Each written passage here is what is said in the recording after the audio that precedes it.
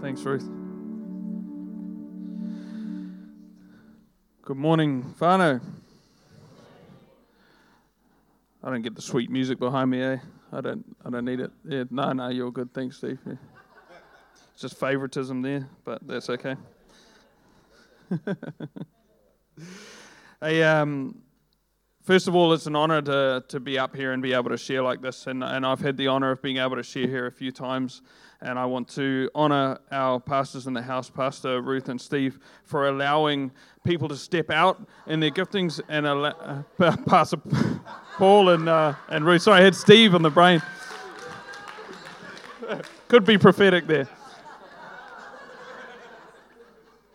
There's a fine line between prophetic. Anyway, so I just want to honor those whose names I can remember, Pastor Paul and Pastor Ruth, for actually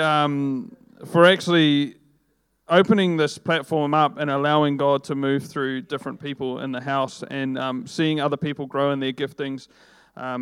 It's cool to be a part of a family that does this.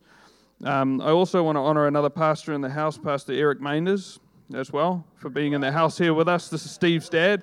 I just want to give you a round of applause. Welcome to the house.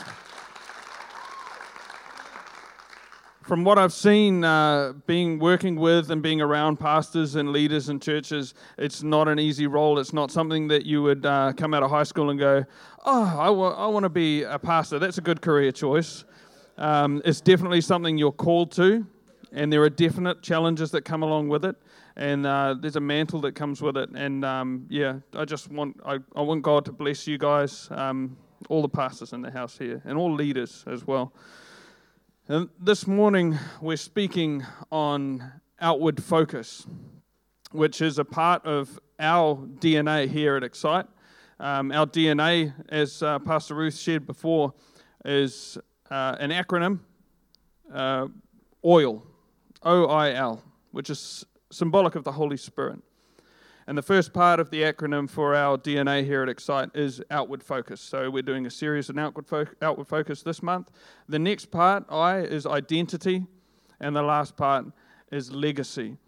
All very, very important parts of Christian faith and Christian walk. And I'm honored to be able to open up outward focus this morning. So if you don't mind, I would like to start with prayer, because anybody that's up here sharing the Word of God needs prayer. Amen? So thank you, Father. Lord, I just thank you that you've given me this opportunity for you to work through me this morning, Father. Lord, I pray that the seed that is cast out tonight falls on good soil, that it takes root, and that you water it and you care for it over time, Father, and you bring it to fruition. Father, we thank you that we are connected to the vine and we'll produce good fruit for you and your kingdom, Father. Lord, I just pray that this word lights up dark places for someone this morning. I pray that this word is the hammer that breaks chains for someone this morning. I pray that this is the word that shakes the very foundations of a stronghold over someone's life this morning, Father. Lord, I pray for open ears and open eyes and open hearts. In Jesus' name, amen. So outward focus is all about not focusing on oneself, really. And it's all about where we're casting our vision, where we are looking out to, what we are focusing on. But for me, I want to talk about the foundation of outward focus, what God's really put on my heart and has been testing me in these past few weeks is, where is your foundation and where are you looking out from? Because if we're just going to run out and start outreaching and we're going to run out and start trying to bless others, we need to be wary of the well we're drawing from. Because if we're drawing from the well of self, that's only a very limited well. And guess what? When it runs out, you're all dried up. But praise God, we serve a Lord who is the living water that never ends. Amen? So that if we can grasp just where our focus... I'll just stand still. Here you go, Roxy. Roxy always complains because she tries to take photos of me and I walk around too much. Okay, so... Roxy does our social media as well, so this is why she's taking photos of me. But we serve a God that is the living water. And he doesn't run dry. He's the well that doesn't run dry. So if we can place our foundation on Him, when we outreach, we're not giving from self. So we're not running out of steam. Amen? And also, if we can see from the perspective that He sees from, then maybe when the storms come, and maybe when things don't go according to the plan that we put in place for our lives, we won't be shaken. Amen? So this morning, I was going to entitle my message, "The Lens, What Lens Are You Looking Through?" But I feel like it's almost, what house are you looking out from? Or what foundation are you looking out from? And I want to share some scripture with you from 2 Kings 5. Now this is about a man who has got it all sorted, a man who has the plan. He's a commander in an army, and he does very, very well. And the Lord does very well through him. So he's confident, he's got it all figured out, and I think he writes plans in his head. But as we find out later on, when the plan doesn't go the way that he thought it would go, he quickly loses the plot. Sounds like me. Sounds like me. I can relate to this guy. So, 2 Kings 5, verse 1. Now Naaman, and I kind of like to call him Naaman, because he's a bit like that in this story.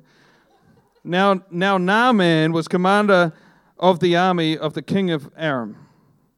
He was a great man in the sight of his master and highly regarded, because through him, this is important, because through him the Lord had given victory to Aram.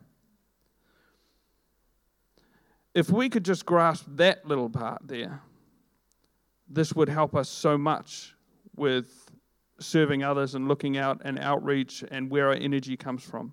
Because it doesn't say here that the Lord gave him the power to get victory. And I think sometimes we can seek that in our prayer life. Lord, I have this obstacle. Lord, I have this plan. Give me the ability to bring this plan to fruition. Lord, give me the promotion that I've been working so hard for. Lord, give me the power to bring this plan to a head. But here it says, because through him the Lord had given victory to Aram. See, it's the Lord's plan, and he's just a conduit. Amen? He was a valiant soldier, but, and there's always a but, he had leprosy. I think this is another important point. Just in the first verse of this chapter, there's two very, very important points here. One is that the Lord, he works through us. And two is that there's always a but. No matter how great a person is, there is something that they're struggling with. No matter how great a person is, there's a flaw. Now, does the flaw discount the person from the greatness? No. And does the greatness discount the person from having a flaw at all? No. And I think often, this is why I honor pastors, I think often someone can look to a pastor and say, well, they're doing so great, there must be nothing wrong with them. And when there is something wrong with them, suddenly the person's faith is shaken. Well, where was their faith in the first place? Was it in the man or was it in the Lord? Because I tell you now, like no matter how great the preacher, no matter how great the leader, if your faith is in them, there will come a time it will be shaken. And this is important. This is about the perspective. What lens are we looking through? Except for Pastors Paul and Ruth, they're awesome. I've been searching, I couldn't find them. See, you are called. This is what the Lord said to me when I was reading this verse. You are called according to his purpose. Amen? He is not called according to your purpose.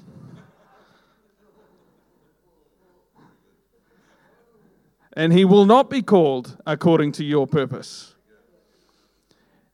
Jeremiah 29:11 says, "For I have the plans for you." Amen? Not email me your script and I will come down and play my part. How many of us have had our faith shaken on an expectation that wasn't met by God?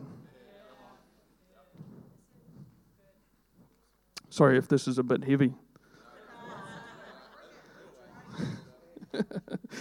Well, let's move on to the next verse. Now, bands of raiders from Aram had gone out and taken captive a young girl from Israel. Aram and Israel are at war. They don't get on well at this point. And she served Naaman's wife. She said to her mistress, "If only my master would see the prophet who is in Samaria, he would cure him of his leprosy." How many of us are looking for our blessing in the wrong place? And when it comes from somewhere we weren't expecting it, we just want to walk the other way. I know Pastor Ruth touched on this at a sermon a few weeks ago, that sometimes the blessing comes from a place that we're not expecting, and so we don't accept it.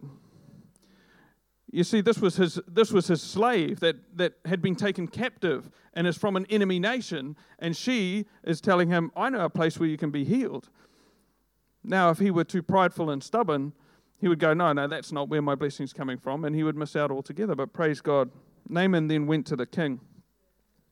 So Naaman went to his master and told him what the girl from Israel had said. "By all means go," said the king of Aram. "I will send a letter to the king of Israel."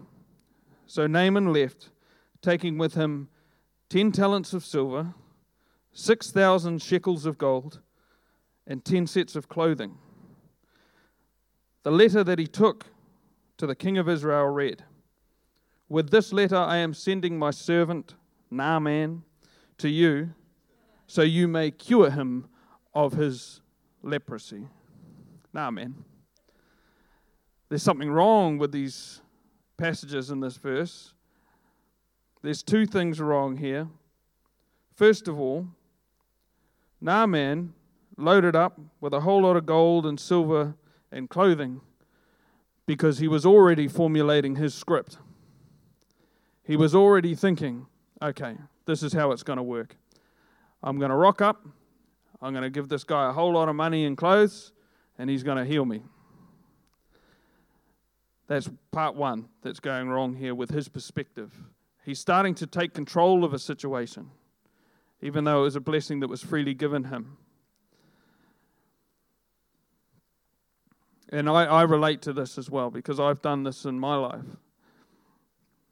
God will bless me with a place, and He will bless me with a job, and immediately I will start micromanaging all the blessings that He's given me, trying to make it better quicker, when God's timing is perfect, and my trust in Him should be complete. And what I've found is that when we do this, we are often just kicking the can further down the road. The more that we try and fight God with our own planning and our own resources, and try and apply the world's logic to His kingdom, the further down the road we can kick our blessing. The second part of this that I found interesting is that even though the slave girl had said, "There is a prophet in Israel who can heal my master," the letter is addressed to the king of Israel. And the wording is, "so that you may cure him of his leprosy." Already the king of Aram is recognizing the incorrect authority here. The authority is God. But he is so wound up in the authority of the world that he goes, no, this is the logical way. I go to the most powerful person in that nation, and he has the authority. Well, I'm telling you now that it's not your boss that has authority over your wealth. It is not your situation or the world that has authority over how your life is going to be handled. It is not you or your doctors that have authority over your health. It is not you that actually have authority over how your life's going to go or the script in your life. God is sovereign over all. Over all. He has authority over all. And rather than fight that, we can rest in that because we know that His plans are better.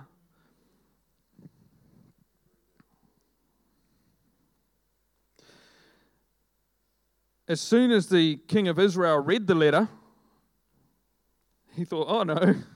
He tore his robes and he said, am I God? Can I kill and bring back to life? Why does this fellow send someone to me to be cured of his leprosy? See how he was trying to pick a quarrel with me. See, now someone has tried to apply the world logic to a God situation, and they're about to make matters worse. They're about to start a scrap between two nations here because they didn't recognize the correct authority. You know? Like if we're pushing something in our lives, we're just going to make it worse. We're just going to make it worse. And we don't even see it. That's why we need to recognize His authority and stand in His perspective. Amen? Yeah. When we try and enforce our own logic on a God directive, we're often making the problem worse. When Elisha, the man of God, heard that the king of Israel had torn his robes, he sent him this message. Now, this is a man that walks with the authority of God and understands how the kingdom works. Why have you torn your robes? Have the man come to me, and he will know that there is a prophet in Israel. So Naaman went with his horses and his chariots and his gold and his clothes, and he stopped at the door of Elisha's house. So there's been a little hiccup in Naaman's script, a little hiccup in his plan, but he's coping with it so far. He's not as bad as I am. I would have been like, oh, the script's deviating. I need to fix this.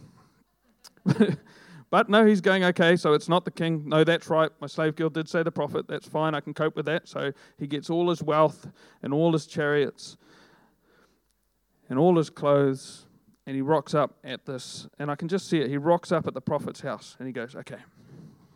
And he's doing that affirmation. You are great. You are powerful. You are amazing. This guy's going to see your authority, and he's just going to beg to bless you and heal you. And he's standing there at the door of the prophet, and he's going, this is how it's going to happen. That prophet's going to walk out, and he's going to be astounded by how amazing I am. He's going to call down the Lord's blessing, place his hand on me, heal me of my leprosy, and then he's going to be humbled by the many gifts that I've brought to him, and I'm going to walk away a healed man and held my head high. And this is the plan I can see. That's not in the scripture. That's the Reuben version. That's what I see going through his head as he's standing at the door of Elisha. And imagine his shock and surprise and dismay when the door opens and it's not Elisha, it's just Elisha's servant. Elisha hasn't even bothered to come out and greet him himself. He hasn't done him the honor of his station of meeting him himself. So Elisha's servant walks out of the door, and there's Naaman going, nah, man. Where's Elisha? Are you here to see someone else? I'm waiting for Elisha. So he's waiting there. He's waiting there, all pumped up. And Elisha sent a messenger to say to him. So this messenger walks out and he goes, just go wash yourself 7 times in the Jordan, and your flesh will be restored and you'll be cleansed. But Naaman's, what, is that it? Did I travel all this way and bring all this stuff just to be told to have a bath? In that river? In that river? But Naaman went away angry. This is so, he's so annoyed that it didn't go the way that he thought it was going to go. It's like, okay, it's my first time to this church. I'm going to walk into this church, and I'm going to walk in, and they're going to immediately see how gifted I am. And they walk in, and the worship director's running around stressed, and he's doing all his things, and then the pastor's busy talking to someone else, and then whoever was on the info desk, they didn't turn up that week, and so they walk in and they go, But I'm here. This church is not anointed. It hasn't gone according to the script. But I'm here. Don't you know who I am? This is the way I saw it going down. I saw that I was going to walk into this church. Someone was going to rush up and go, "You're finally here. We've been praying for you. Welcome, welcome, welcome. Come, please serve. We'll put you on staff. Come on. No matter what, I can see you're gifted by the look in your eyes. I can see the Spirit of God upon you. I can see it." And sometimes that can throw us right off. You know, we walk in and we go. I remember actually. I'm not saying that I had the same experience at this church. I was very, very welcomed. But praise God, there is a wise pastor over this church. And my wife and I came to Excite Church from Sydney, and we'd been serving in the worship ministry for many years in Sydney. And my wife had been many years there. I'd been serving for a year or two. And we walk in here and we say to each other, we're just not going to serve for a while. We're just going to see what the spirit of the church is and see where we can fit in.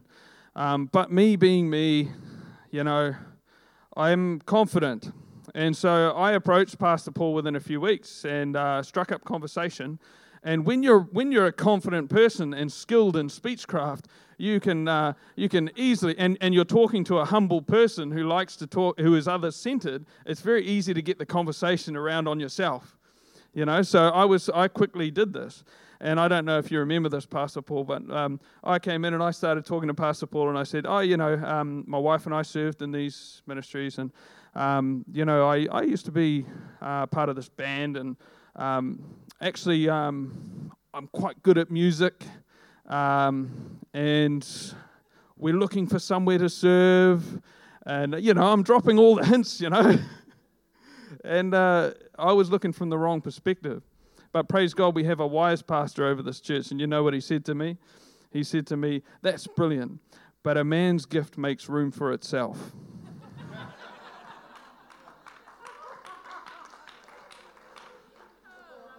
Nah, man. But how do you know? Unless I tell you. The Spirit of God knows. And we have a pastor that listens to God. And we have a pastor that's connected to the Holy Spirit. And we have leaders who serve here who understand the Spirit and understand the flow and the order of the kingdom of God. Amen? And so when something doesn't go according to my plan, praise God, I stayed in the church. And I tell you what. This is where Naaman went wrong. The other good thing about Naaman is that he surrounded himself by good people. I surrounded myself by one good person, my wife. I've been told I'm not allowed to make wife jokes this week. There were too many last week, so. So my wife, she's always been able to talk me down, and there was another instance as well where I stepped outside the realm of my authority when I was very young in the Lord, and same instance again, just so proud of who I was and what I could do and what my skills were, and just trying to put them forward and trying to tell our worship leader at the time in Sydney, because I had so much more experience than him. I was trying to tell him when he made a decision about me. He asked me, he said, "You're going to sing this week." And I said, "That's a dumb idea. I'm not a singer. I'm a sax player. That is not in my script. That is not according to my plan." And I told him that. And I walked away from that meeting thinking, yeah, I told him. And we're driving in the car, and my wife does the hand on the leg. And I know I'm about to get told something. And she says, "Honey, you're under his authority. And what you did there was wrong. If he asks you to sing, you need to sing." So I sang, and I sang Ron Canoli, "Give and it will come back to you." You know that song? But it was a lesson for me, and God elevates the humble. And when you're too prideful, you're just going to get kicked back all the time. And there's an expectation that I had for the way that things were going. When I came to the Lord, I was thinking, man, I wasn't expecting to come to the Lord that day to start off with. But I always thought that if I ever came to the Lord, I wasn't going to be one of these guys that would be crying and knees buckling and sobbing. And I thought, man, when I come to the Lord, if I come to the Lord, I'm going to be the guy that goes, I have made my decision. I have written it in my plan. I have said it, and so it shall be. Give me Jesus.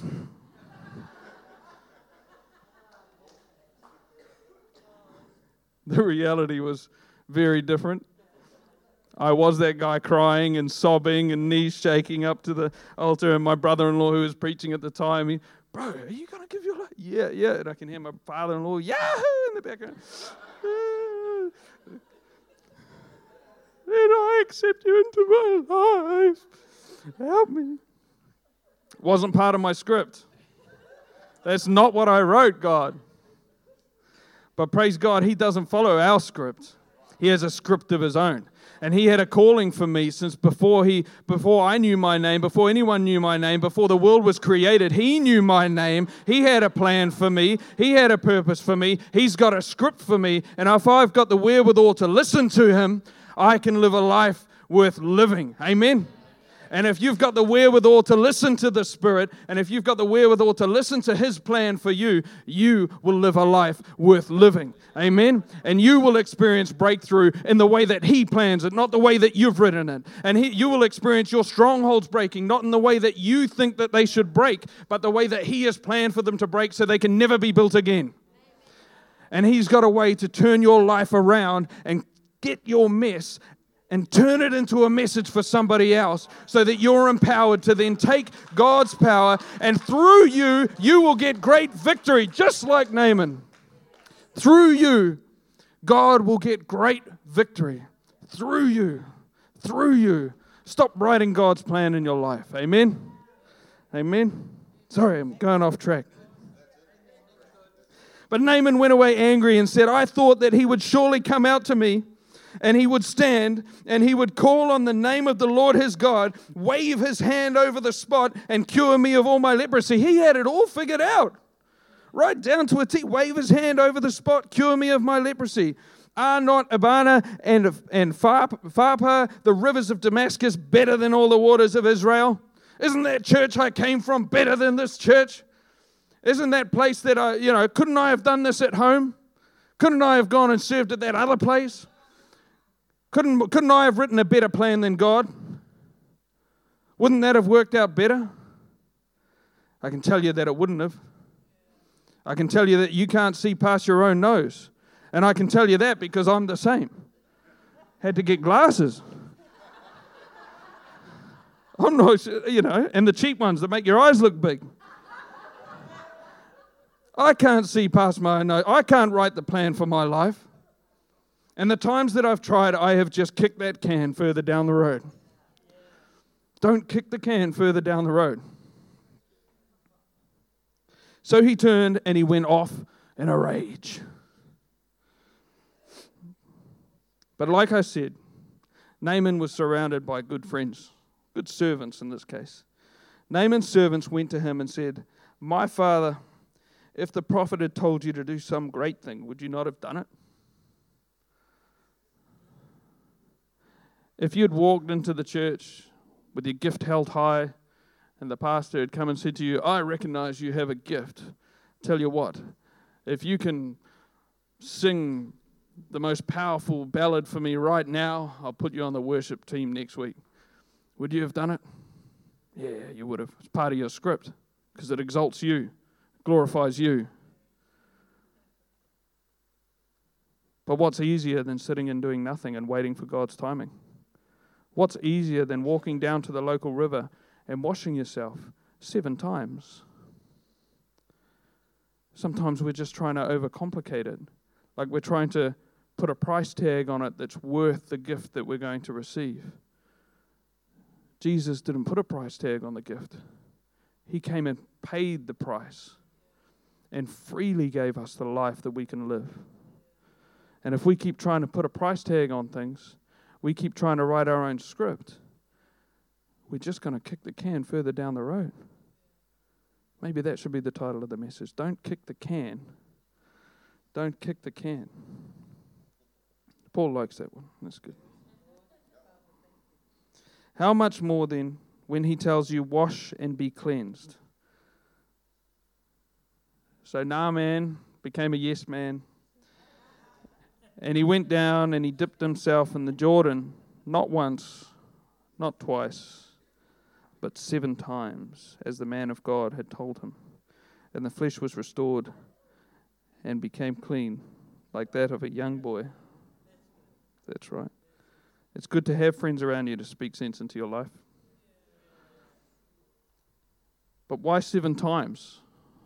Why couldn't he just wash it all off in one dip? I think there's some people here that have dipped 3 times and seen nothing and have given up. Maybe there's some people here that have dipped 6 times and you only needed to dip 1 more time and you would get your breakthrough. Maybe you've written a script in your head and you thought, if I did this and I did that and I did it this way and I did it that way, that I would get the blessing, that I would get the healing, that I would get the breakthrough. And it's not meeting your script. Well, I'm telling you, just dip 1 more time the way that God asked you to. If your head is just filled with your own script, think back to the last script that God gave you. Start from there.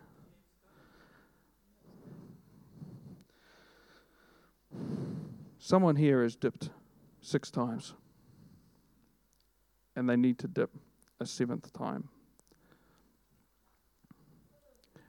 And you might feel like whatever it is that God is asking you to do is beneath you. Like the scene is not right. Like this doesn't fit the script that I've set. No, the worship was meant to be different the morning that I gave my life to God. No. I was meant to see angels. No. I read in a book one time that someone had this experience. I haven't had that experience yet, so it's not time. God deals with all of us in different ways. And if He's knocking on the door of your heart, you better answer. Because not answering is kicking the can further down the road. So I want to give you that opportunity right now in this place. That if you are where I was, and that my plan wasn't coming to fruition in my life the way that I had written it, I want you to take a moment and just tell God, I want your plan. And if you're not seeing things healing the way they should, and you're not seeing relationships building the way they should, and you're not seeing strongholds being broken the way that you think they should be broken, praise God for the plan He has for you. Praise God that that you were called according to His purpose, and that He is not called according to your purpose. And if you have never received Jesus and accepted Him into your life as your Lord and your Savior, it doesn't matter what the worship was like this morning. It doesn't matter whether it's angels floating around you right now, and it doesn't matter what the situation is in the world right now or what the other voices are saying in your head, but God calls people in times like this, and you'll feel it. You'll feel Him knocking on your heart. And I encourage you, what's simpler than saying a simple prayer? What's simpler than washing 7 times in the Jordan?